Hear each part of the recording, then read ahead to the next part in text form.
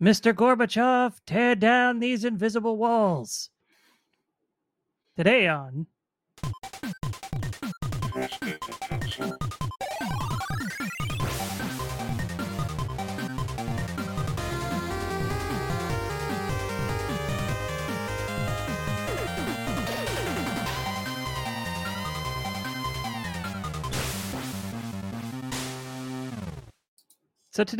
Press B to Cancel, we are talking about open world games.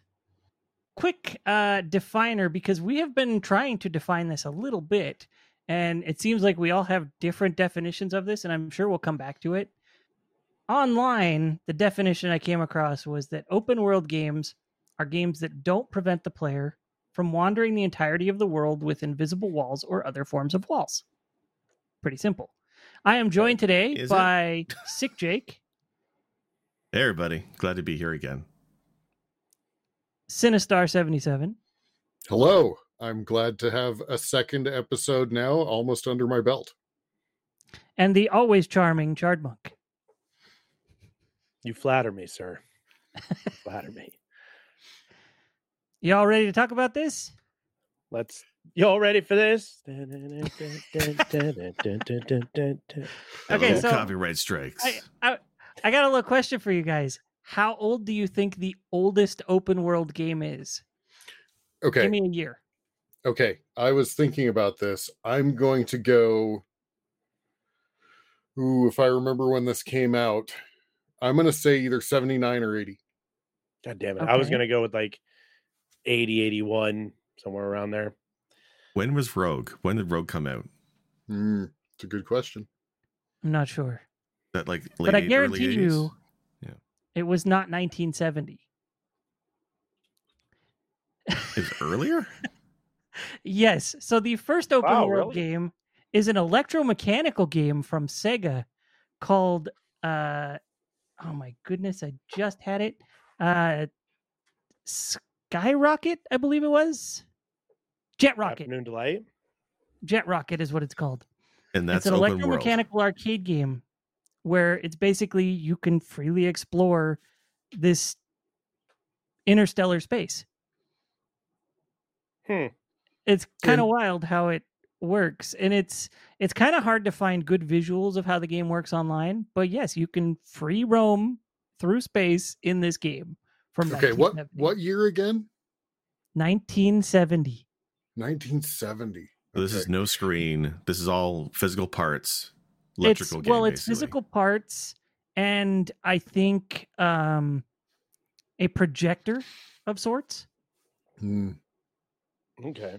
Interesting. Yeah, my guess, to tell you why I went like 79 or 80, is the Ultima games, and maybe even Aklabeth, although I think Aklabeth was all just dungeon. But the Ultima games from day one always had explorable world. Yeah. I specifically remember in Ultima, I don't know which one it was, but we killed the king right off the bat. Because Lord British. You killed Lord British. Maybe. I don't know. We started in a throne room and I attacked the king and he killed him. And I went, what the hell did we just do? And then I don't think I ever played it after that. Also, Rogue came out, it looks like, in 1980. Jake, okay. Just so you know. Is Rogue an open world game, though? I wasn't sure. It's level by level, but I mean, it's infinite possibilities. It says that it's a dungeon crawler video game. Okay, so maybe that doesn't necessarily mean it's not open world. It just means that's probably the play style of it. So I guess that's kind of one of the questions, right? Is where do we draw the line between linear and open world, right? Because is a dungeon crawler necessarily linear, right? Well, that's fair. Go ahead, Wolf. A good example. Spider-Man for the PS4. Very, very easy to understand that is an open world game. You can swing around all throughout the city almost immediately without issue. Nothing will stop you. You can go take on all sorts of side missions and side quests all over the place. However, more stuff does get unlocked as you progress through the story. So the story is a requirement to get further into the game, but you can access the entirety of the world from the get-go. But I mean, we could also argue the same thing about GTA, or at least GTA 3. I can't stay for the top-down versions, but I can talk about the 3D, the newer versions. So they do the same thing, but even the islands are locked.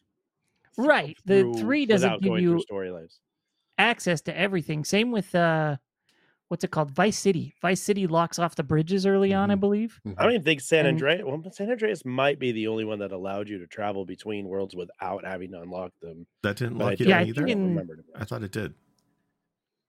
It might. I mean, I know that was their thing. That's how you could progress the story, is by unlocking it. So it's very possible that was because all the missions lead you to the new areas, right? So you start out San Andreas, you start on the Los Angeles area, and then you're working, and then somehow you manage to get up to the San Francisco-esque type area, and then they send you over to the Vegas type area. But each mission leads you into that world. But you can still, my idea, now this is purely my idea of an open world versus linear, is open world allows me to do nothing for hours and be entertained by it. It's true. I know it's funny, but it's true. When I play Red Dead Redemption, when I play Witcher, when I play any of the Grand Theft Autos games, I can literally just go do whatever the heck I want for as long as I want and get nowhere in the game, but still put 5 hours in to not progress anywhere. But I'm entertained by it. You know what I mean? So I can do whatever I'd like for the most part.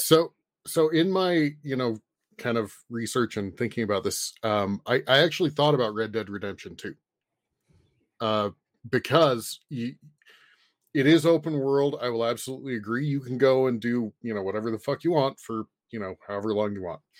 But if I'm remembering correctly, Red Dead Redemption 2, when you pick missions, you get locked into the mission. And that's kind of the way that they progress. Because a lot of open world games, you lose some of that story narrative, right? Where a linear game is story narrative, almost, it's a playable movie, right? You're playing a movie. And so a lot of the kind of the research I looked into and thinking about it on my own is, how do open world games progress a storyline? And a lot of them fail, in my opinion. A lot of them fail to give you kind of that epic feeling, that epic storyline.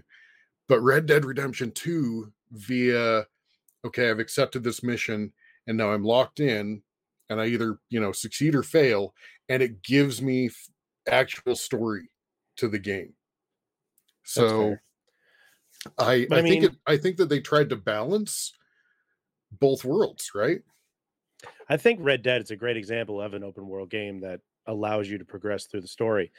My idea, and I'm sorry, we're kind of overtaking it here, but my idea for like a truly open world game, and we talked about it a little bit today, is No Man's Sky. For all those who don't know what No Man's Sky is basically a third person building space adventure game. I knew not a whole lot going into it other than the stories of how terrible it was and how when it first came out, it totally bombed, blah, blah, blah. But they've done a real good job on repairing and fixing it up. And your job is to basically explore space. There's nothing in the way of you doing anything. Now, here's where I get a little wound up on certain stuff, considering linear versus open, is people need boundaries. People need goals. People need an idea to go. I'm a very goal-oriented person in real life. You can ask my wife and you can ask my coworkers like that. I have to have something to aim for to know that I'm being successful at whatever it is I'm doing. So if someone just throws me into a world and says, here you go, have fun. What am I supposed to do? How am I supposed to have fun? Like what is fun? I could dig a hole. Am I being successful? I dug a hole. Do I put something in said hole? I don't freaking know. It told me to have fun. No, I don't want to do that. And then my brain starts getting overwhelmed. And I'm like, there's too much to do. I have too many options. I need something to tell me where to go. And as much as I absolutely love No Man's Sky, it's a great game, I need direction. What do you got, Sid? So you brought up two top. Oh, go ahead. Just I would say there is a goal in No Man's Sky. It's limited, but there are 2 story chains in No Man's Sky. And the old one, when it first came out, you're doing the Atlas path, and you're slowly building up technology and exploring the universe, and it kind of forces you in a direction to the center of the galaxy. That's the story. That's the motivation. If you want to do that, you can completely ignore the story and just survive. And then that's your goal in No Man's Sky, is just to survive. That's good, because that's all I was doing. Pretty much, right? But there is a story, and I did go all the way through to the end, and it was a bit of a mind fuck, but it was, oops, no swearing, but it was good. I did like it, but it's definitely open world for sure. Go ahead. Dropped an F-bomb. I realized it as I was saying as well. Okay, so you brought up two topics that are on my bullet points. So, and really quick, I'm gonna throw them both out, and then we can discuss or just move on or whatever. But a lot of comparisons of open world versus linear were, do open world games release with more bugs or less complete content? That's fair. So you kind of brought that up, and then the other one that you brought up was now I've forgotten. Anyway, but I mean, we could talk about more bugs. Do they release with more bugs? I mean, great example is Cyberpunk 2077, right? Right. Yeah. Right. Or No Man's Sky, which released with like 80% of its content missing, right? Right. But then we could also argue, and I'm gonna be the guy. We can talk about Elden Ring. And Elden Ring was released as an open world From Software game based in the Dark Souls playology, not universe, but playology, how you play it the same exact way. And No Man's Sky had its bugs. Cyberpunk was considered an absolute failure when it first came out, but we all kind of expected that, right? I did. I don't know if everybody else did, because The Witcher 3 was a total bomb until I guess Red Project picked that up and fixed it and made it the game that it is today. Now Cyberpunk's starting to get some feet underneath it, and it's starting to do, I've heard nothing but good things about the new Cyberpunk stuff, but Elden Ring, based on an open world game, open world system, other than like a few small technical things that didn't bother me, but I guess I'm easy. I don't know, maybe I'm not, whatever, I'm easy to please. It had no super huge issues. There was no DLC you needed to wait for. The game played completely. You fought all the bosses you wanted to, but the best part about that was also finding out that it felt like, when I first played it, it felt linear. It felt like I had to go to Stormvale. I had to go do this. I'm like, I thought this was open world, but it looks like it's open after you get this thing done. No, there are paths around it. Elden Ring rewards you for exploring. From Software games reward you for exploring, and you get better stuff. And that was like the main pull of Elden Ring, was explore the world. Go check it out. You get some cool stuff out there if you just don't rush it.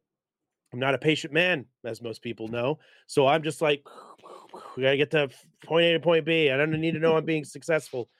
And then I find out there's a path around Stormvale. You don't even need to go to it. You can do that whenever the heck you want, in all my exploration. So is it now just the future of people are going to release an open world game and then kind of figure out what players want from said open world game? That's why there's so many bugs. Like, is that something that's a thought process where we're like, okay, we're going to release Cyberpunk. We've been talking about it for 300 freaking years. It's ready to go. It's not ready to go, but we're going to release it anyways. Then we're just going to let people tell us what's wrong with it. Then we'll fix the problem when we get it done. And then nobody likes that. Nobody wants 800 freaking patches to fix the game. They want an Elden Ring. They want something that's complete, out of the box. As soon as you get it, you can fire it up and you can play your game.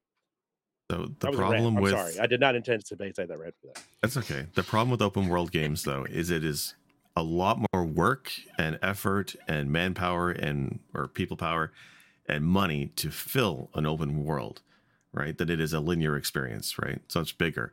So the way they get around it is a lot of the time they use procedural generation to just kind of throw stuff out there. Elder Scrolls does this a lot. A lot of the zones in Elder Scrolls games, Morrowind and Skyrim, are filled by a procedural generation algorithm, and then they go in by hand to edit things and place things.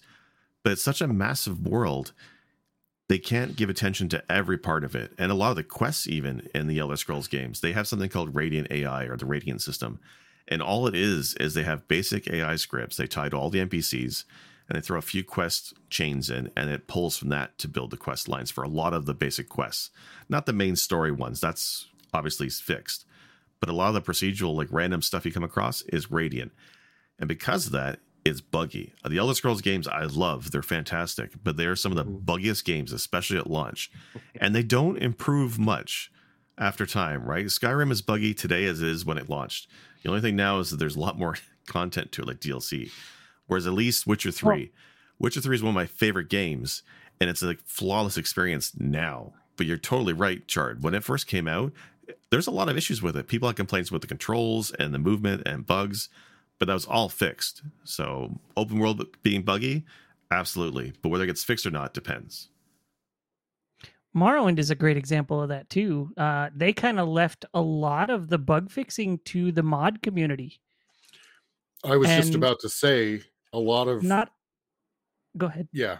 I was going to say exactly the same thing you were saying is so many of these developers are then like, hey, here's your modding system, and they let the community fix it. Yeah, and sometimes they'll go back and fix those things, and sometimes they don't. Morrowind still has the memory leak issue it had when it released.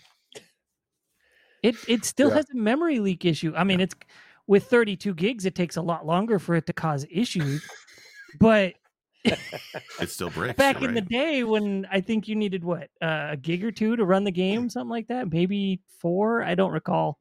But it would eventually overrun your memory and crash the game out into nothing. This is the story of my job life. I actually literally had a situation where we ended up solving a database dilemma by throwing it into RAM, throwing the entire database into RAM. And then when that started swapping, they were like, what's going wrong? And we said, we ran out of this massive amount of RAM that you had us buy, and it's now swapping. And so me being the asshole that I am, I said, you know what, why don't we just pin swap into RAM? Thinking that they would get the joke. And they looked at me and said, is that possible? Wow. Sure. Am I the only one that's bothered by having your community fix your game? Is that just a me thing? No. How weird is that? Listen, I get the opportunity to allow people to try their own thing and be their own stuff. And there's a lot of programmers out there that are, or people that design stuff that probably are like, oh, this ain't going to do nothing. I'm not going to do whatever. And then they do stuff, and then it gets into Skyrim, and it's just some guy just messing around. It's the big head version of NBA Jam. It's just some guy that's just making some funny things that turns into this major stuff, and it makes the game better one way or the other. And then they're just like, hey, fucking Bill, keep that shit coming, huh? We're going to not pay you, but fix our game, huh? Can you go ahead and fix our game for us? It'd be great. I know we should have done all this before, we made you guys spend $61 on this damn thing, but you seem to have it under control. Let's go ahead and take care of it. No big deal. It angers me, but I appreciate it when it happens, right? Well, I believe I've mentioned this in passing before, but I went to Art Institute for game design. And I had a teacher who had left the industry to become a teacher there. And one of his big issues with the industry was that QA teams were getting smaller and smaller while games were getting bigger and bigger and more complex. And so he bitched about that a lot. I work in the industry. I work in the industry. 10 years ago. And one of the things that aggravates me the most is when I started in the industry, not game industry, I work in the software development industry. When this started years ago, you had dedicated QA teams that understood how to test outside the modules, right? Outside of the pieces. And that has been ripped away. And now, in most cases, they have the devs do their own QA. Yeah. Well, I feel about that. That's the shift toward development now, right? Where it's one man, many hats. Yeah. Right. And it's nice for streamlining stuff, but lacking a separate QA department is just not good for overall quality, right? They miss things because people are in a rush to get stuff pushed out. Anyway, we're way off topic. Right. Yes. Yeah. Yes. Well, I wanted to touch Alright, on that's my one more fault. thing on this because of That's my QA testers. There's actually a group of QA testers who voted in a union for their crew Yeah. at Activision Blizzard, I think it was. It was, Yeah. yeah. And like the big news is they got a union, and I agree with that. But then secondarily to that, I was like, this big company has 25 testers. Right. Like, A how do very you only tiny have pool. 25 people testing your game? Right. Well, you know what it is? It's contractors. When they have a big title coming out and they do want to do a little bit of extra testing, they hire a bunch of contractors and then they fire them or lay them off at the end of a contract period. And that's one of the arguments those who unionize had is you're bringing people on full-time or more hours a week as contractors, and you're not even giving them a full-time job after the fact. You're letting them go. So how can you build a life around that kind of lifestyle, right? You just contractor for 6 months or they let you go. And it's terrible. I'm glad they unionize because of all the industries, games is really harsh on its employees. And you have to have such a passion for gaming to actually want to work in it. You'd be crazy to work in game design these days. Yep. That brings me to linear world games. Yes. Unionizing brings me right back to Smooth. linear games that are driven in a line, Nice. that are stuck on lines. Let's talk about open world. Let's talk about linear games. I think most of you know, I'm a big Final Fantasy fan. A lot of the games are fairly linear. We got one kind of halfway open world version of Final Fantasy VI after the World of Ruin. You can kind of make your decision on whether you're going to go take on Kefka or you're going to go and, go find everything that you need to, or you want to. You don't need to, but you want to, and finish the game that way. Or we could talk about the most linear of Final Fantasy games that don't even really allow you to grind much, Final Fantasy 13, which I just totally bomb dropped on you guys on this one because there was no mention of this in any of our discussions that we talk about this, but it came up in my brain at some point in my life. How linear is 13 for those who have played it? It's pretty linear. Like, there's a reason people call it Final Hallway, right? But it is a hallway simulator. It is a hallway simulator. It is. But I always defend that aspect of it with Final Fantasy X because 10 is also pretty damn linear. It has a little bit more branching than 13 did in the 24 hours I played of 13. But oddly, I've also been told 24 hours to beat it. Damn. No. I did not beat it. Gave up during the alarm prison break sequence because I just couldn't anymore. But and I've been considering going back, but I don't know if I want to do that to myself. But I'll leave that to your own decision, sir. Yeah, Final Fantasy X was pretty linear, and I'm told that 13 opens up and lets you go just about everywhere after you're about 30 to 40 hours in, which does. I mean, I think you have to leave the planet. You actually have to leave the main area that you start in to then go and grind, because Final Fantasy is based on.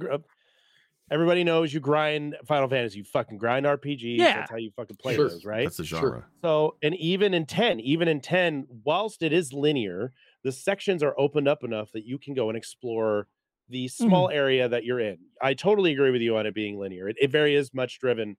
You go here, you go here, you go here. You don't get an airship like you do in all the previous ones where you can fly around. I mean, even 8 had the Ragnarok, which was towards the end, but you could still fly around in it and go back to other spots. But 10 had basically the bonfire aspect of Dark Souls, where you could save at a save sphere and then you would pop in, but you could still go and check stuff out while you were rolling around. 13, you're right. It takes about 40 hours to get to an area, not even going back, but to an area that allows you to, quote, explore it without having to be driven. Because you don't, I mean, it's a big platform that you walk around and you do the LC missions or the LC mission or whatever they're called. And you could do all those. And that's like the side quest in that game where you do those missions and you rescue people that are stuck in crystals or whatnot. But it's still a hallway simulator. It's still literally like you can't go, hey, I'm going to go hit this island because I know that there's really good XP over here and I'm going to grind it out for a couple hours and get all these things leveled up. It's not that way. It is literally like, I'm just going to press all these different buttons that allow these different paradigm shifts to happen, and I'm going to find the best way to beat this creature, and then move on to the next thing until you get to a story-driven boss fight that then leads you to the next area. But I mean, they pretty much aptly went away from that and went back to sort of an open world based game in 15, because 14's our MMO. You can't talk about That doesn't 14. count. So, but it's still linear based. But let's talk about the Batman games that started. Well, hold on. I was asking 15. I want to know about 15 because 15 does open up, it has open world, but there's nothing to do in it really except for the hunting and cooking, and that's all there is to it. Well, you could ride the chocobos around, and you can. There's some. It's dumb, I know, but there's other things you can pick up and do it. It's a lot more open world than 13 ever was, and I believe 13.2 or 13.3 allowed for a more. It's one of those two. It's not both.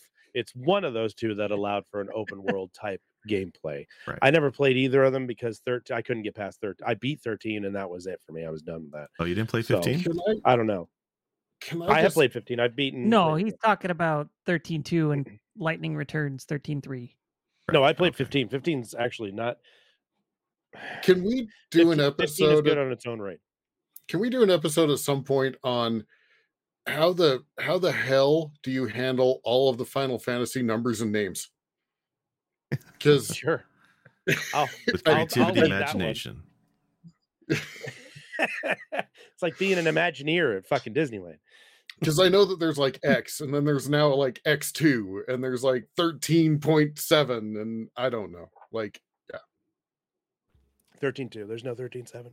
Okay. No. Goes up It's to cute. You Well, now think with that that though? attitude, there won't be. You called out my exaggeration, sir. You called out my exaggeration. I did. I like to peel the curtain back every now and then. I like that fourth Well, you wall to just show brightly. You brought up the Batman games, and the reason that I kind of wanted Batman to be on my list to discuss is Arkham Asylum is, I don't think it's in my top 5 games. I'm still trying to figure out my top 5 games. But I would say it's in my top 10 games. It is one of the coolest experiences. I felt like Batman when I was playing it. Like, it just, of course, it had the Joker with Mark Hamill, I mean, just pure glory. But that game is very, very linear. Now, I read a review or a comment where they're like, it is open world. And I'm over here saying, except it's not, because you can't progress the story until you complete the mission, right? I mean, yeah, you can go to everywhere that you've been, but if you want to go to the new area, you need the Batclaw now, or you need the explosive gel, or you need this, and they're all missions that you have to do, and they're really in order, right? And I absolutely adored it, and I adored it enough that when Arkham City was announced, I pre-ordered Arkham City. And that was the moment that I learned that I was done doing pre-orders, because I got Arkham City, and they took away. I mean, it's funny because they claim that it's supposed to make you feel like Batman more, because you have all the tools available to you. You just can build up their power or their effectiveness or whatever, but you can really go anywhere. And and to me, it was like you took away the epic storyline. Yeah, there's some story because you have to go defeat, Mr. Freeze, and you have to go defeat, so and so, and but at the same time, it lost the je ne sais quoi, I guess, right? That feeling that just maybe I expected a movie. I expected another interactive movie.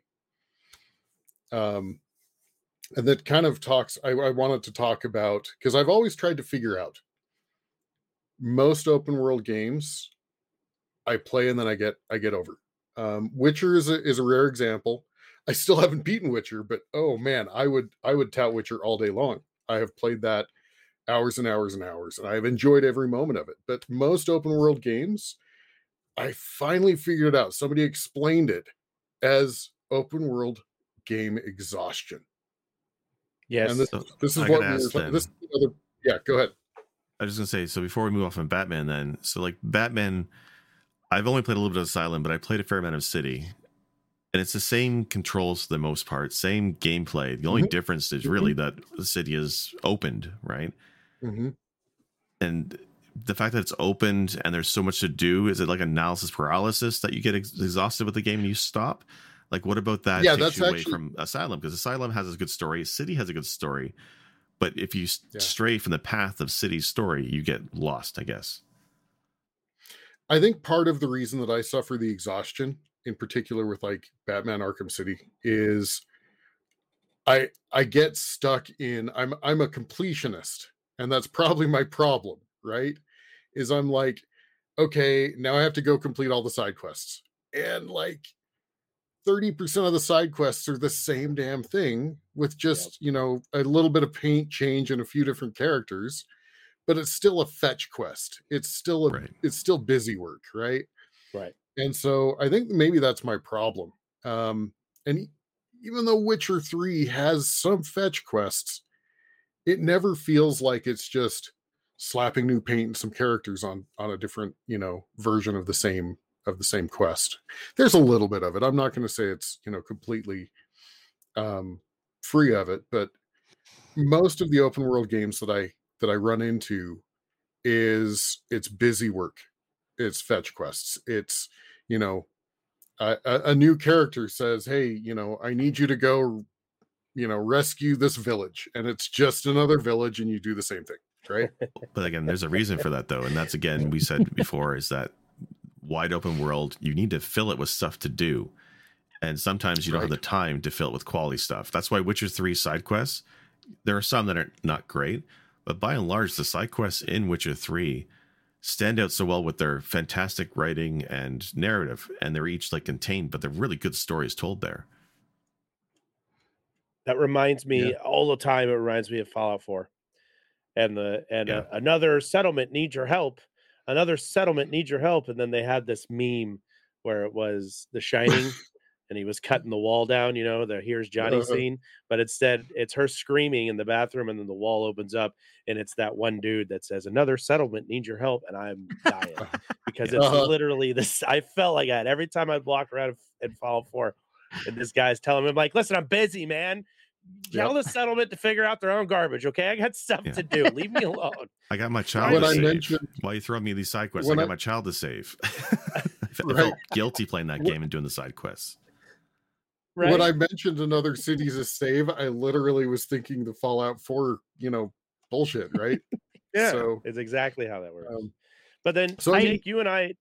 Oh, go ahead. Yes, I was going to say. I mean, go ahead. Yeah, absolutely. I was going to say, I don't think I beat very many open world games, even though I love them.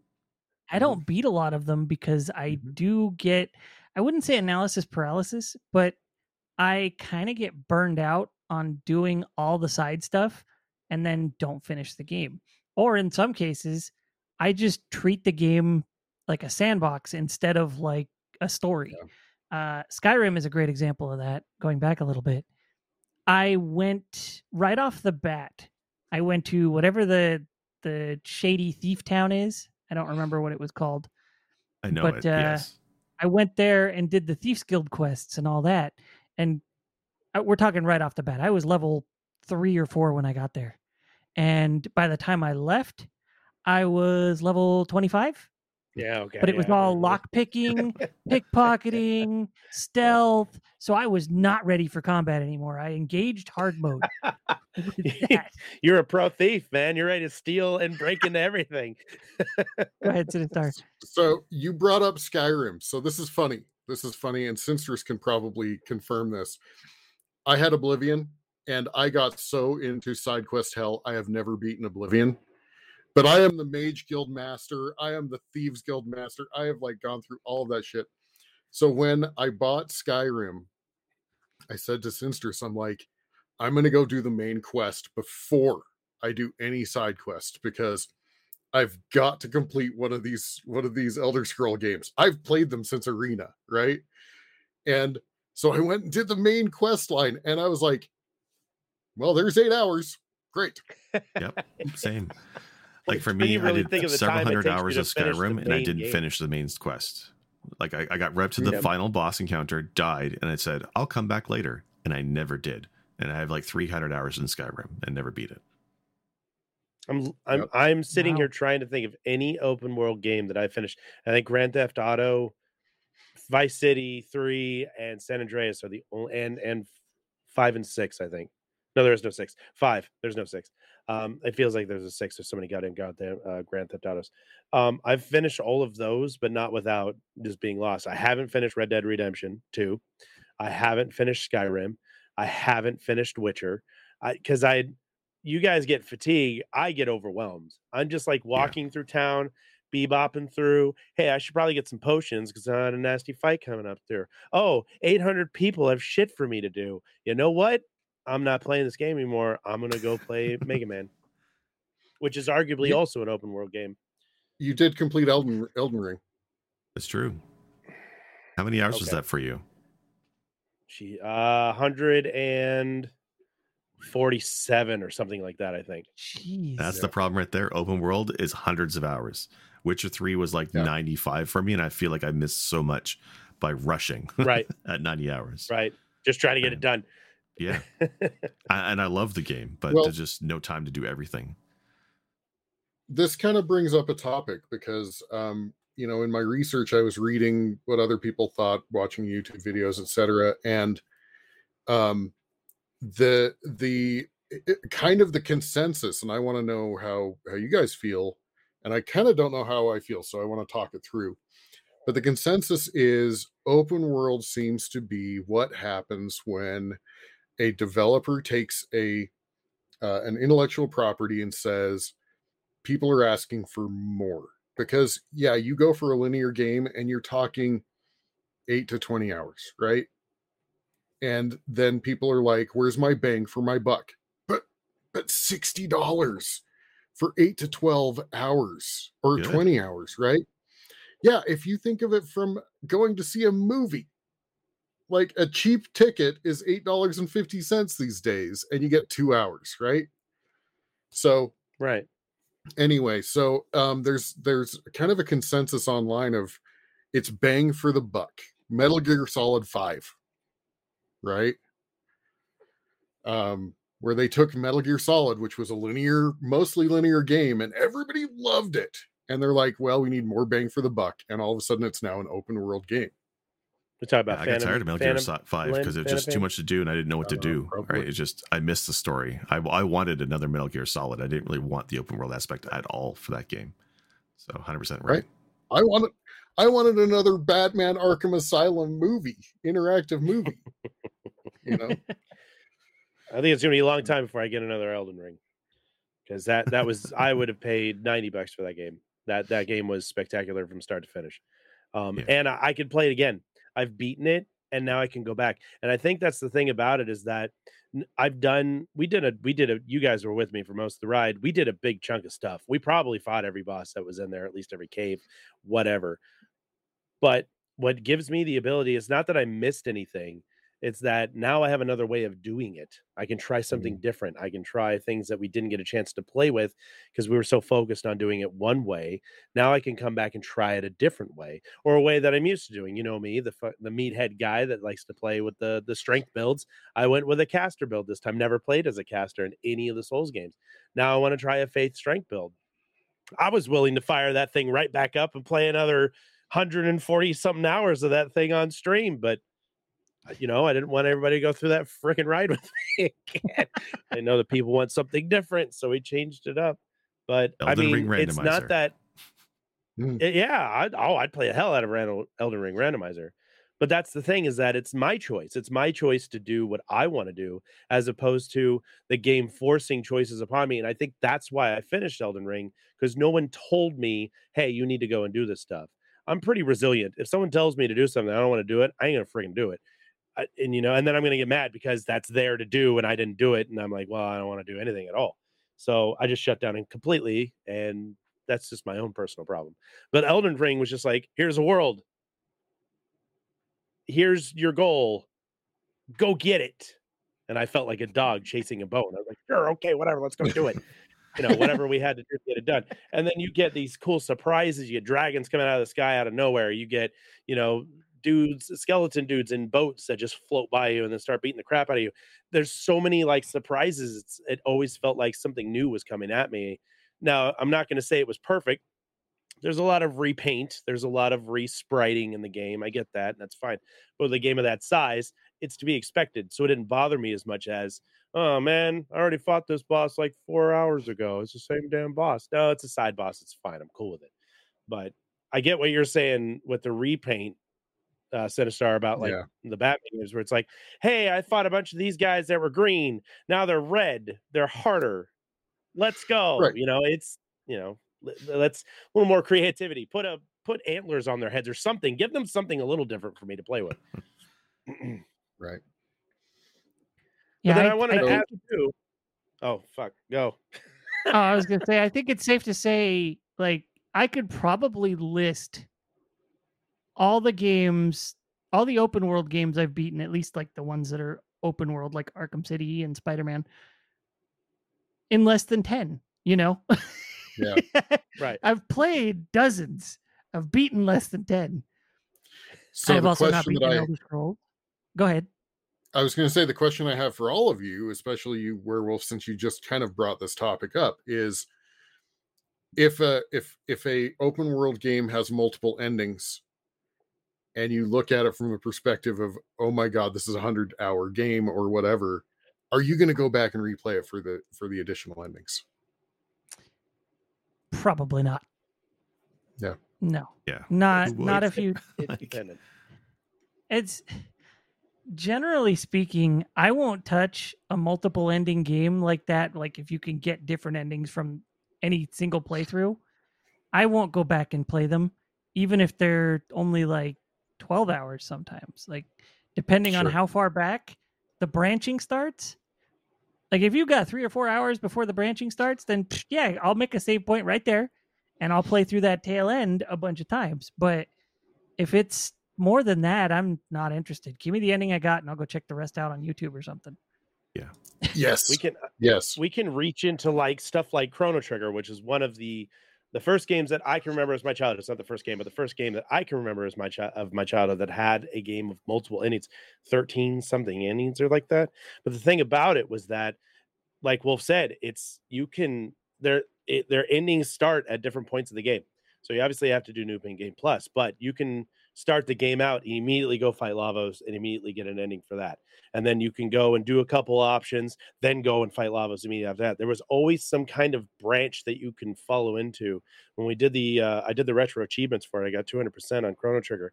There was a path that we had to follow to make sure that we did it at the right time to get all the right endings. So that's cool. And I agree with Wolf on the idea of that. Well, if I were to do Elden Ring again, I would try and get another ending, but there's more to Elden Ring to play through it than just getting another ending. If the option is literally there's 20 endings to this game, but it's the same exact gameplay throughout the whole thing, fuck that. I'm not doing that. Yes. That's no fun. Yeah, I'm going to watch the game 20 times over again just for a different ending. Get out of here. I don't want to do that. But if you're going to let me change my character or let me do a different play style while getting to a different ending, let's go, because that then encompasses everything that I want. It's a whole new game, essentially. I mean, it's not, but it is. It's a whole new play style. So that's how I feel about that. So. It was like that for me in Cyberpunk. Oh, sorry. Go ahead. Oh, no. Go ahead real quick. I was just going to say for Cyberpunk, it was the same idea. I got the bad ending for that game, and I 40, 50 hours, I rushed through Cyberpunk, and I got the bad ending. I kind of want to go back and get the good ending, but when I went to start over again, I felt I was doing the same thing I did the first playthrough. Same items I liked, the same quests, the same armor and gear.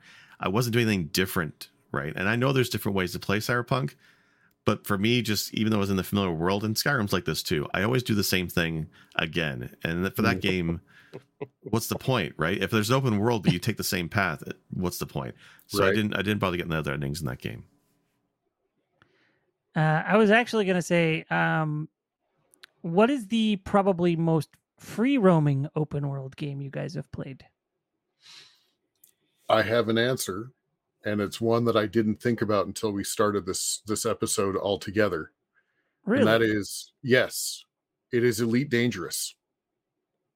That the Yes, VR that game, yeah. definitely qualifies. It is. Well, it has VR, but I played it only a little bit with VR, but they built the map on actual NASA star charts, and so you have like the galaxy-ish to explore. Oh, wow. Right? Like, Wowza. and Like looking at my VR set going, that sounds actually kind of cool. so if you want to just do the exploration, go for it. But other aspects of the game, and I'm sorry, Frontier Design, whatever the company is, but you ruined your game. If you're willing to just do the exploration, you'd have a great time. But if you try to do any other aspect of the game, they updated it into ruin. But also one of the coolest VR experiences I've ever had. Nice. So yeah, but free yeah, roaming. so the most free roaming. I mean, as long as you have fuel, and there is a way. Once you get enough credits, and you can earn, credits, you can get a solar scoop to go essentially refuel yourself based on certain types of suns. So you can literally explore into perpetuity. As Wow. I mean, something I don't remember. They have 50 or 60,000 solar systems to explore that they grab from the NASA maps. So, but in that kind of game, though, it's all based on procedural generation. How much is there to do on all those stars? Because they didn't hand place much of anything. No, and that's really where you run into, like, if you want to just go explore and find certain minerals, etc., you'll have a great time. But if you want beyond that, you're limited to a very smaller scope, right? A much smaller scope. Because as you said, it's erroneous on their part. Indeed. Actually, I think there's a streamer erroneous. No, he's never played it as far as I've seen. Erroneous. So I have to ask, Wolf, when you mean free roaming, do you mean the ability to just kind of roll around and do nothing, or like what do you mean by free go roaming? where you want, tackle what you want, beat the game if you like right at the outset, or do the content in whatever order you feel like? That's an excellent question. I could lean on Elden Ring, because I mean, you got to beat a bunch of bosses to get to the end, so there's that mildly linear aspect of story progression. But I think the most fun that I've had playing a free roaming type game was Red Dead Redemption 2. I'd have to say, that's that game I would spin up, and I'd play for hours and do nothing. I'd do absolutely nothing. And I know that there's a story you have to follow. It's just like any other Rockstar game. We got to follow a story to unlock all the stuff, or not unlock, but to move on to the next thing. But I just would ride around and rope people and then drag them. I'd rob trains. I'd hold up stores. I'd get thrown into jail for hundreds of dollars and then be like, God, I've only earned like $1 a mission. No wonder everything sucks at $300. I would just, and I go find new guns. I knew all kinds of stuff like that. I think Red Dead 2 was easily the most fun I had doing nothing for hours. Easily, I think. It's funny because my brother said all those same things, but he hated it. But he's not a big open world gamer. He gets overwhelmed and thinks there's just too much to do and doesn't play them. So open world exhaustion. I get overwhelmed real bad with games. Like, I can't play The Witcher. I can't beat it. I can't do it because there's too much to do, and I don't like. I know. It's so a good, wonderful game. Sure. It's a spectacular game, but I just see all the things, and I feel like I have a chore. I feel like I'm doing chores. I feel like I need to go fold the laundry, and then I need to clean up my office, and then I need to go do the dishes. I don't want to do that, and then I'll fight a dragon. No, I don't want to do that. I want to go fight the dragon and not have people bother me about the crap. But then I get my ass kicked because I didn't do the side missions to get the items I needed to fight said dragon. It's dumb. Let's play King's Quest. There was no problems with King's Quest. All right, Jake, how about you? I think I know the game you're talking about, so I'm going to let you say it. But I agree that the game you're going to mention is probably the most open world game where you can literally do whatever you want and just get to the game end whenever you feel like. And I love it for it. Yeah, it's Breath of the Wild. Yeah. I've Just- never played that. I want to. I just recently got a Switch, and I wanna try that one. It's one of the It best on the is- Switch. Yeah, so the story is there's more story than the NES game, the original NES game, thank goodness. And for the story there is, it's really good. But the story is very sparse. Instead, you're Yeah. given lots of little tidbits for world building and people's experiences in this world and little rumors and tales and local stories about what's happened over the last 100 years. So you get to go and experience it from a more local kind of storytelling, because these people will be like, this is what's going on around here, this is what's happened in recent years, stuff like that. So every time you wander somewhere, there's different villages and they have different stuff going on, and a lot of times they don't have a whole lot of interconnection, but it's wild. Like Jake mentioned that before the stream or before the recording here, that his wife had gone and found all the shrines. Yeah. I did that too. It was very time consuming, but Tell that me was about my it. goal. I tried looking for Korok seeds and I sucked at it. Now Yeah. I played this game when it first came out. I've not played it much since all the DLCs came out. I know there's all sorts of stuff that helps you find Korok seeds and all this kind of stuff and tons of stuff added, but I played vanilla and finding Korok seeds was not going to happen. Screw that. But the shrines I made work. And I think there was only one that I really got stuck trying to find. And that's because it was in a mountain. And the only place you could find it with your little compass sonar thing was nowhere near the entrance to the mountain. And it was aggravating as hell. But I do love that you can go do any of the major animal shrines or whatever they're called, animal dungeons, in any order you want. You don't have to do any of them or all of them, whatever. And then like you can literally, as soon as you're done on the training area, jump off the plateau and go straight for Hyrule Castle and kill Ganon. That's why the speedruns of this game are so good, because once you get the first couple of runes to unlock the abilities, you just go straight to the castle. And so seeing people from the starting area get the runes as fast as possible, find the nearest tree, and then they just find a trick to ride that to the castle to get there faster is so amazing to me. But you don't need to do that. You're not really breaking anything.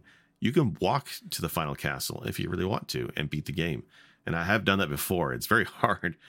But the fact that that's the game. You want to do dungeons? Do dungeons. The boss will be easier. You don't? Just go to Ganon. And I love it for that. Although I disagree in the story parts. As much as I love Breath of the Wild, there's not a lot of story. And you're right, it's mostly lore in the areas around you and the world building. But I miss that there's like not much of a cohesive story, right? All you get is Zelda telling you that you're a bad person half the time. She's always insulting you and knocking you down a peg. That's all you get in Breath of the Wild story-wise. No, like you get those open-world marriage. flashbacks. You get the flashbacks with the heroes when you go toward doing the major dungeons. A little bit, and yeah. completing But there's not a whole lot of plot to the game, right? I'm hoping the sequel to this game, they've built the open world, that they're going to reuse a lot of it. I'm hoping now that the second game will have more of a story to it. Although Zelda historically does not have much of a story to begin with, right? It's always been a story light type of game. It's always been a game about gameplay, and this has that. Right. And leaning on Zelda, leaning on that aspect of Zelda, we know it's open world. Like Zelda Link to the Past is fairly open world for the most part. We talked about sequence breaking. We get that whole idea. You have to do things in a certain order to unlock certain things, but you can still go fairly anywhere. What makes an open world game not a Metroidvania or roguelike? Like what is that thought process where you to a roguelike essentially, or a Metroidvania, you have to get a certain item to get to a certain area, right? Well, you Is that brought not up open world anymore? You brought up Link to the Past, and there are items you have to get to progress to certain areas, right? I mean, you can't lift the large boulders until you get whatever. Yeah. And so there are portions of it that are locked away.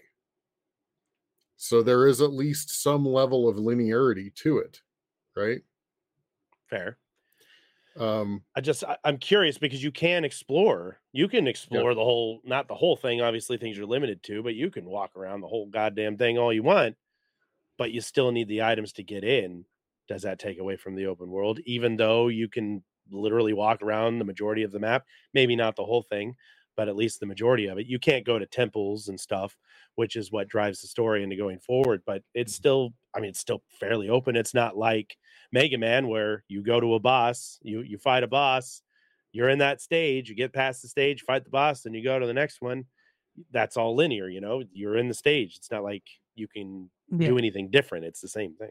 So Mega Man is not open world, you're saying? You don't think so? Pick your direction. Well, I said it was arguably an open world. I didn't agree to that argument. I just said it was arguably an open world. The majority of Zelda games are the majority of Zelda games are very go here, do this. It's much like a guided tour around whatever kingdom the game takes place in for that particular game. Usually Hyrule, not always. That's why kingdom. But it's very rare that they are just here. Like even Wind Waker, it felt open world, but you were stuck with fighting currents and winds and all that you can't pass through certain areas until later in the game. So as open as it feels, it's very go here, do this. So Wind Waker is the most linear open world feeling game ever.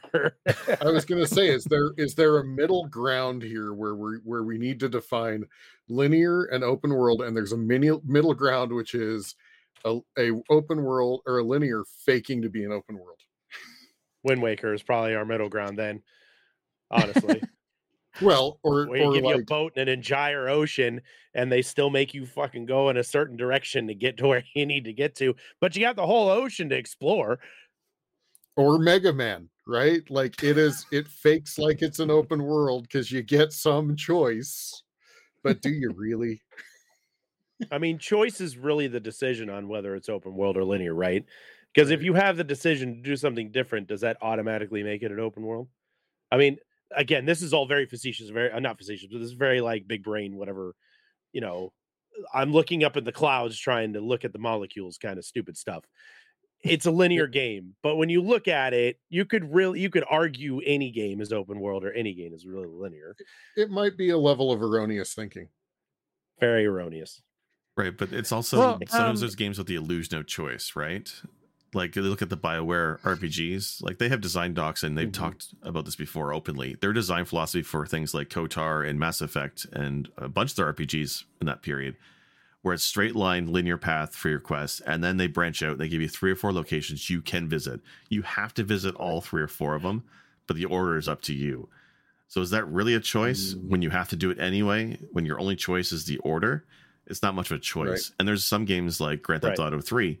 Yes, it's an open map, it's open world, but the quests you have to do, you have 3 bosses and mob bosses that give you quests. You have to do all of them to finish the game. So is it really a choice when you're forced to do it anyway, I guess? So we're saying that the most open world game ever is Breath of the Wild, because you have the decision to either do a bunch of shit or go beat it. And the worst open world game we've ever heard of is King's Quest. Sure, yeah. Done. Or Mass Effect. Or Mass Effect. It's funny because I was thinking about some things and I was struggling to come up with an open world game, like a really good open world game that is a 2D platformer. And like there are open world games that are 2D platformers. You've got Faxanadu, you got Castlevania 2. Rygar goes back and forth between overhead and platforming. Our favorite. But taking it all the way back. But I am playing Rogue Legacy 2 right now on my own. And this game actually, like, it's pretty damn open world. It's possible to go a lot of places you should not be able to go. And it depends on map generation for that particular character that you're playing as that time. Because, it's always completely procedurally generated. Every time you enter the dungeons, they're different again. But sometimes you get multiple entryways to other regions, and you can get into an area that otherwise you shouldn't be able to get into because you need a power up to go through the normal way.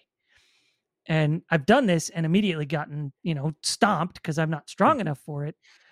But if you're patient and skillful, you can probably do a lot of stuff in this game without all the major upgrades necessary, which is just wild to me. Maybe that's Can level definition of what capping we- be considered something linear? Like you have to go, like you can go into the area, but you're going to get annihilated. Like, does that count as a? Well, Well, I I was- mean, they're not stopping you from going there. It's just monsters are killing you when you do. So Well, I was just going to very bring up Elden Ring. maybe our definition needs to involve sequence and sequence breaking, right? Some games may allow sequence breaking when that sequence breaking is ability or level, right? Like you can sequence break all you want, but you're going to get your face stomped. Say my mortality is keeping me from the next. Yeah. level. Yeah, my sanity. I keeps go me from there. mine. I could stand in front of the freeway all I want, but I'm pretty sure I'll die. So, if I'm standing there too long, I can go there, but I wouldn't recommend it. But it sounds like Breath of the Wild, which I have played, and I got open world exhaustion because I was like, I'm going to go chase all the shrines, all of them. And then I was like, okay, I'm exhausted. I need to go back and play that game. But I mean, it sounds like that game is actually fairly beatable by sequence breaking. Not even Well, sequence breaking. Jake- You just have the freedom to go there whenever you want, right? Sorry, Wolf, go ahead. Okay. So Well, it doesn't even Jake, have you- sequence other than training, right? You said you've beaten this, right? Like without doing all the extra stuff, just going straight Yeah. for the end. My second time going through the game, you just do the tutorial areas. It's like 4 shrines to get all the abilities. And then, I just found the best armor and weapon I could. And I made a beeline for the castle. And in the castle, there's actually a few great weapons. And as long as you know the pattern to the boss, it's totally doable. It's harder because you have less hearts and whatnot. But there's no cheating. There's no tricks or sequence breaking. That's just the game. The only reason you go to the dungeons is because you want to make that final boss harder. And if you want story bits, that's really all it is. But It's funny because there's like a lot of different achievements for doing like 3 heart runs in a lot of the previous Zelda games, like sure. Link to the Past, Ocarina of Time, and all that other stuff. But that's your choice. You have to you have to beat the bosses because you have to get the Triforce pieces or whatever to Right. unlock it. But you can also make it difficult on yourself by not grabbing the items that would make it easier.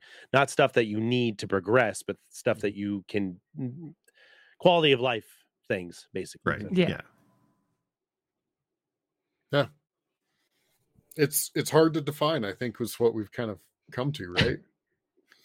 Right. Well, Yeah, it's just I that think there's different open styles of world is games, right? definitely- And variations of open world, right? An open world where you are not forced to do anything, or you can do everything, or whether there's barriers or not to limit your focus to do story quests, or whether it's just wide open to do things at your own pace. So there's different variations of it, and it works for different genres, right? Like we didn't talk about before the podcast, but Assassin's Creed, the newer Assassin's Creed game, they follow the Ubisoft's very distinct style for their open world games, where there's a story, but then there's a massive amount, a hurricane of icons on that map of stuff you could be doing or exploring. And it's, again, I also get exhausted from it, but it's one of those, it's one of the, you know what it is? I was going to say this before with Zelda.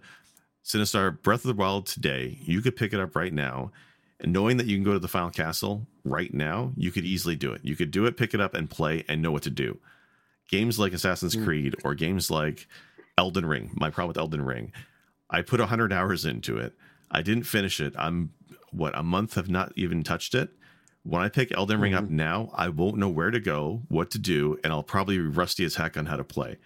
So that's the kind of open world where once you step away, it's hard to get back into that world and finish it because of everything you've lost. Breath of the Wild is great in that you don't need any of that. You have one goal and you know where to go and you can totally do it, even if you're like rusty. So that's a big difference.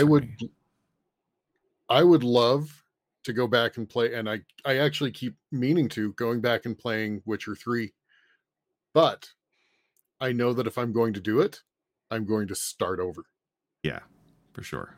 Because dear God, I'm going to go to that save game and be like, And you know New what? game. You're going to start it over, and Yeah. I I bet don't you know what pick the any of same this is. skills and build you did the When first I- time around. Absolutely. When I agreed to Absolutely. do the Bloodborne playthrough that I've been doing for you guys for the Sisyphean homework, I spun up my original save. I have no idea where the hell I am, and I think my character, after 3 days, I'm finally at where I was Mhm. 3 freaking years ago when I first started playing this stupid game. Which So I I would argue- totally could relate. which I would argue is your FromSoft practice. In 3 days, you've gotten back to where you were. I got to give myself a little pat on the back for that one. My first wall we crushed down today without any issue. So, but now I don't know what I'm doing because I never made it beyond this part. So I'm like, Nice. start reading some stuff because I don't know where the hell I'm going. But that's, again, it goes back to the linear thing, is that, you know, that game is guiding me in a certain direction, Yeah. and it's so vague. It's supposed to kind of feel open world-ish, Mm. although we know that a lot of the Dark Souls and Soulsborne games, other than Elden Ring, are very linear, but they still feel open world. Like I have the decision to go wherever I want to, but there are blocks in its place. You got to beat bosses, you got to unlock things, you got to do shit. Right. But they don't tell you well enough that, like to Jake's saying, that he can go and play Breath of the Wild and go exactly where he needs to go and get it done. After so many months of me not playing Bloodborne, being well familiar with it, I still don't know what the hell I'm supposed to do. And so we're starting over, and hopefully everything makes sense. And now it's starting to go, oh yeah, that's right. That's how I got here. Now I know where I'm supposed to go. So it's one of those, like, the lights turning on in the old brain box there. Well, on Breath of the Wild, you know, this is a topic I think we've bounced around a little bit, you know, through all of our communications, but I would argue that Breath of the Wild, being able to jump in and kind of, you know, get going and just roll with it, comes back to rational game design, and that is something that Nintendo games do incredibly well. Is rational Truth. game design. Truth. That sounds like a topic for another episode, though. I was It gonna does. say It does. even Breath of the Wild by itself could be its own episode. It's a very intriguing game. All the different aspects about it. Again, maybe not a lot of story, but, and I have never played it myself, but we've talked about it, like having to have the right clothes to be in the right spot and the right gear to do certain things. That blows my mind. I mean, that's cool stuff. I really dig that. So I'm gonna have to buy it, and then we'll all have to revisit it at some point. Oh, I ain't playing that one again. Do you know how many hundreds of hours my wife and I played in that game to get all 120 shrines, then to go Then and do it the sounds to DLC me and the hard like you modes? are already prepared for the next episode that we're talking about this stuff. I'm going to add more homework to my homework. So I think I was at about 165 hours if you subtract the 15 to 20 hours my kid played just screwing around on my file while I was working through the game, because he would want to play and I just let him run around freely, and then I'd roll back to a save that I knew was good and play from there again. So yeah, I had about 165 hours in that game from, you know, start to finish, finding all the shrines and everything. I didn't even get to touch the DLC. I want to go back and play the DLCs for this. The I'm one very DLC interested to see is what they very were. story focused, and it's worth playing just for the story bits. You get a little bit of backstory in each of the heroes that you was missing from the vanilla game. So it's definitely worth doing the DLC. I didn't even know it had DLC. Of course it does. Every game Everything has does. DLC. Oh my God, my chair has DLC. Elden got Ring is fans going in to have DLC any day now. I guarantee you that they'll announce something. They're talking about it. I'm first in line. Yep. No, I won't be. I'll And be start like over from 20th in scratch. line, but I'll still be there. I'll do it. I'll do it. Cars got DLC these days, man. Yeah. especially Teslas. Yeah. There's speaking of cars, the car games nowadays, like Forza Horizon, that's like an open world car game.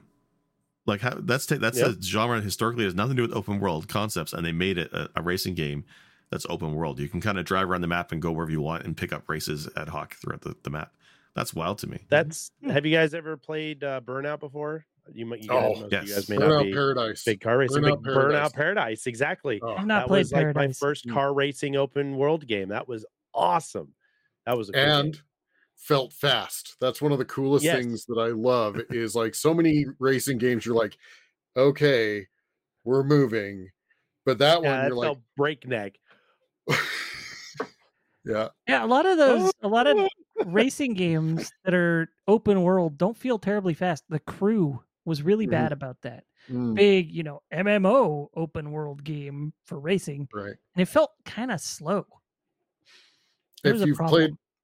played Burnout Paradise, you know that when you get up to speed, you're like, oh dear God, when am I going to just absolutely plaster Dude, myself into I'm gonna something? wreck. I'm gonna wreck so bad, and you I'm gonna do. wreck 'em. And that's the best part was the infinite, the emphasis on the crashes and the destruction that you cause. All the I slow love motion and Burnout. crumpling. Yeah. Yeah. You like when you Open mess world. up, you knew it. That was Yep. Crap. But great open world reference. Burnout Paradise, absolutely open world. And Forza. Man, let's these give things are Jake just all over his the time place, in the huh? sun. Yeah. You may not be Kid Icarus, but I'll make sure that your wings melt a little bit, sir. Hey, I Hold beat on. Kid I Icarus. do want to mention before we wrap up. I do want to mention one thing because I see my wife mentioned something in chat. After a long day of making decisions, I think I would prefer a linear game because the last thing I want to do is make more decisions when trying to relax. Yeah. That's not wrong. Absolutely. with you. Absolutely. That's probably I why I will don't play almost- The Witcher. 'Cause I'm tired of making decisions for everybody. I will Jesus. almost never spin up an open world game on a work night. Almost never. The only game where I would do that agree. is No Man's Sky, because in No Man's Sky, I can choose to do nothing if that's what I want to do. I can just sit and build my base tower if I want to do that. I can go mine resources and I don't feel bad afterwards. I have fun either way, but I don't have to worry about decisions and quests and things to do if I don't want to. I just Yep. sit in space and look at the planets. Hey, they're Put my pretty. VR set on and just sit there. Yep. But that Alright, said, and- I started playing through Arkham Asylum again as part of homework for this episode, and I have absolutely adored every minute of it. Even though I've played through that game, this is like my 4th playthrough. So, I didn't do any homework for this episode. and not one that I cringe to spin up on a work night. I will happily spin that one up on a work night. Decision Right on. fatigue. I like it. Mm-hmm. All right. Anybody else got anything they want to say before we close this off? No, I feel like we tapped into a lot of really good questions and a lot of really good answers, and I think we still sit at the idea that open world is kind of eye of the beholder. It's kind of your Yeah. decision to make whatever you want it to be. It's funny Yeah. because I was looking at open world lists before this, Mm-hmm. and some of these games I was like, I wouldn't consider that open world, but okay. Like, Right. Okay. And one of the good examples is I came across Blaster Master as open world. And I talked about this game way too fucking much, but Or I not don't too think much it's open enough. world. I love it. I don't think it's open world. It's great that it's like exploration and they let you wander wherever you like, but it's closed off. Every single area is closed until you beat the boss of that area, and then you can go to the next one. It's, to me, it's still walls. It's Yeah. still, and I don't think you I can think- sequence break it easily. I think you No, have to. that I think their would- argument. break it. I think the argument is any type of exploration that is thrown in that's not you riding a rail to go somewhere is considered open world because you have you have a decision. You don't have a decision because you have to go do something, but you have the decision to either go straight to it or mess around in the area and find other things. I think All right. that's where they're trying to aim it at, is that it's your choice to either go and proceed to the next area or stay in this area, stay a while and listen a little Tristan for you. My homework for Sisyphean Chard. then is an open world game. Super Mario Brothers 1 is an open world game because you can warp. That doesn't count. But so I speaking hate of you. Mario, real quick, I mean, then. Yeah. All right. it's about as logical as your spot platformer. Look, man, do we need to go through this episode again? It's a platforming game. There's a flat surface which pieces jump on. It totally qualifies. I Anyway, want to and get in on that discussion. We'll we revisit have to do that later. again for sure. But I was just going to point out Mario 64 and Mario Odyssey, right? If we're saying Blaster Master's open world, even though it's like closed off worlds, but you can explore the caves in anywhere you want. The Mario 3D games are kind of like that, where it's like you have like Yeah. the paintings, you have the worlds in Mario Odyssey, but there's just so much to do in each of those zones. It's kind of like a series of mini open worlds maybe that's where they're coming Sure. at with Blaster Master. But I'm kind of with you. It still seems a fairly linear game in Blaster Master, as good as it Yeah, is, and there's some backtracking, but it's not really open world. You still got to beat the bosses in order. Like Right. it's what it boils down to. You're Yeah. not going to go straight to Area 8 and win the game. Yeah. It's not Zelda Breath of the Wild. Yes, no Breath of the No. Wild. No. I think it's on the vein of any kind of exploration that can be done at any point that doesn't just lead you from point A to point B. They're going to call it open world because you can take your time in that area if you want to. And again, I don't agree with that. I'm the same with you guys. I don't totally agree with that depiction Right. of it, but I think that's what they're trying to sell it as. It's like, it's open world. You can drive around all day here if you want to, or you can go do whatever the heck you want, instead of you're going to spin this thing up and you're going to run down this there. It's totally erroneous. Totally erroneous. I play Metroid like an open world because I revisit the same area over and over and over again because I can't find the damn next part. But that's Metroidvania, and that's not open world. Totally different ballgame. All right, guys, let's discuss where the listeners can find everyone. All right, Chard. Everywhere. You find me on Twitch, www.twitch.tv/chardmonk, YouTube, here at Press B to Cancel, and on my own channel under the same name, Twitter, Instagram, TikTok, all that crap, all under the same name. I'm pretty easy to find. All right, Sinistar. I actually streamed last night on Twitch. Sinistar77 on Twitch. I may or may not be back to screaming. I may or may not be back to screaming. We'll find out. Well, that game you're playing will Exactly. definitely. I'm cause sure you'll be screaming. screaming later. Don't worry. That's right. That or Twitter or here. All right, and Sick Jake. Yeah, I'm Sick Jake. You can find me mostly on Twitter, but occasionally on Twitch. Actually, I started doing a Let's Play of Shantae for the Game Boy Color, which is it's really an amazing game considering it was the Game Boy. So the first part of that will be up this weekend and it'll be on YouTube. So just search for Sick Jake, no K and Sick. Right on. And I am Werewolf. You can find me on Twitch and Twitter, mostly WAREWULFF. Search it on Google. Tell it you minute. You'll find me. And this has been another episode of Press B to Cancel. Invisible walls. Wow, that was terrible. My voice did not like it this time. What the hell? Invisible walls. More There we go. Elden Ring.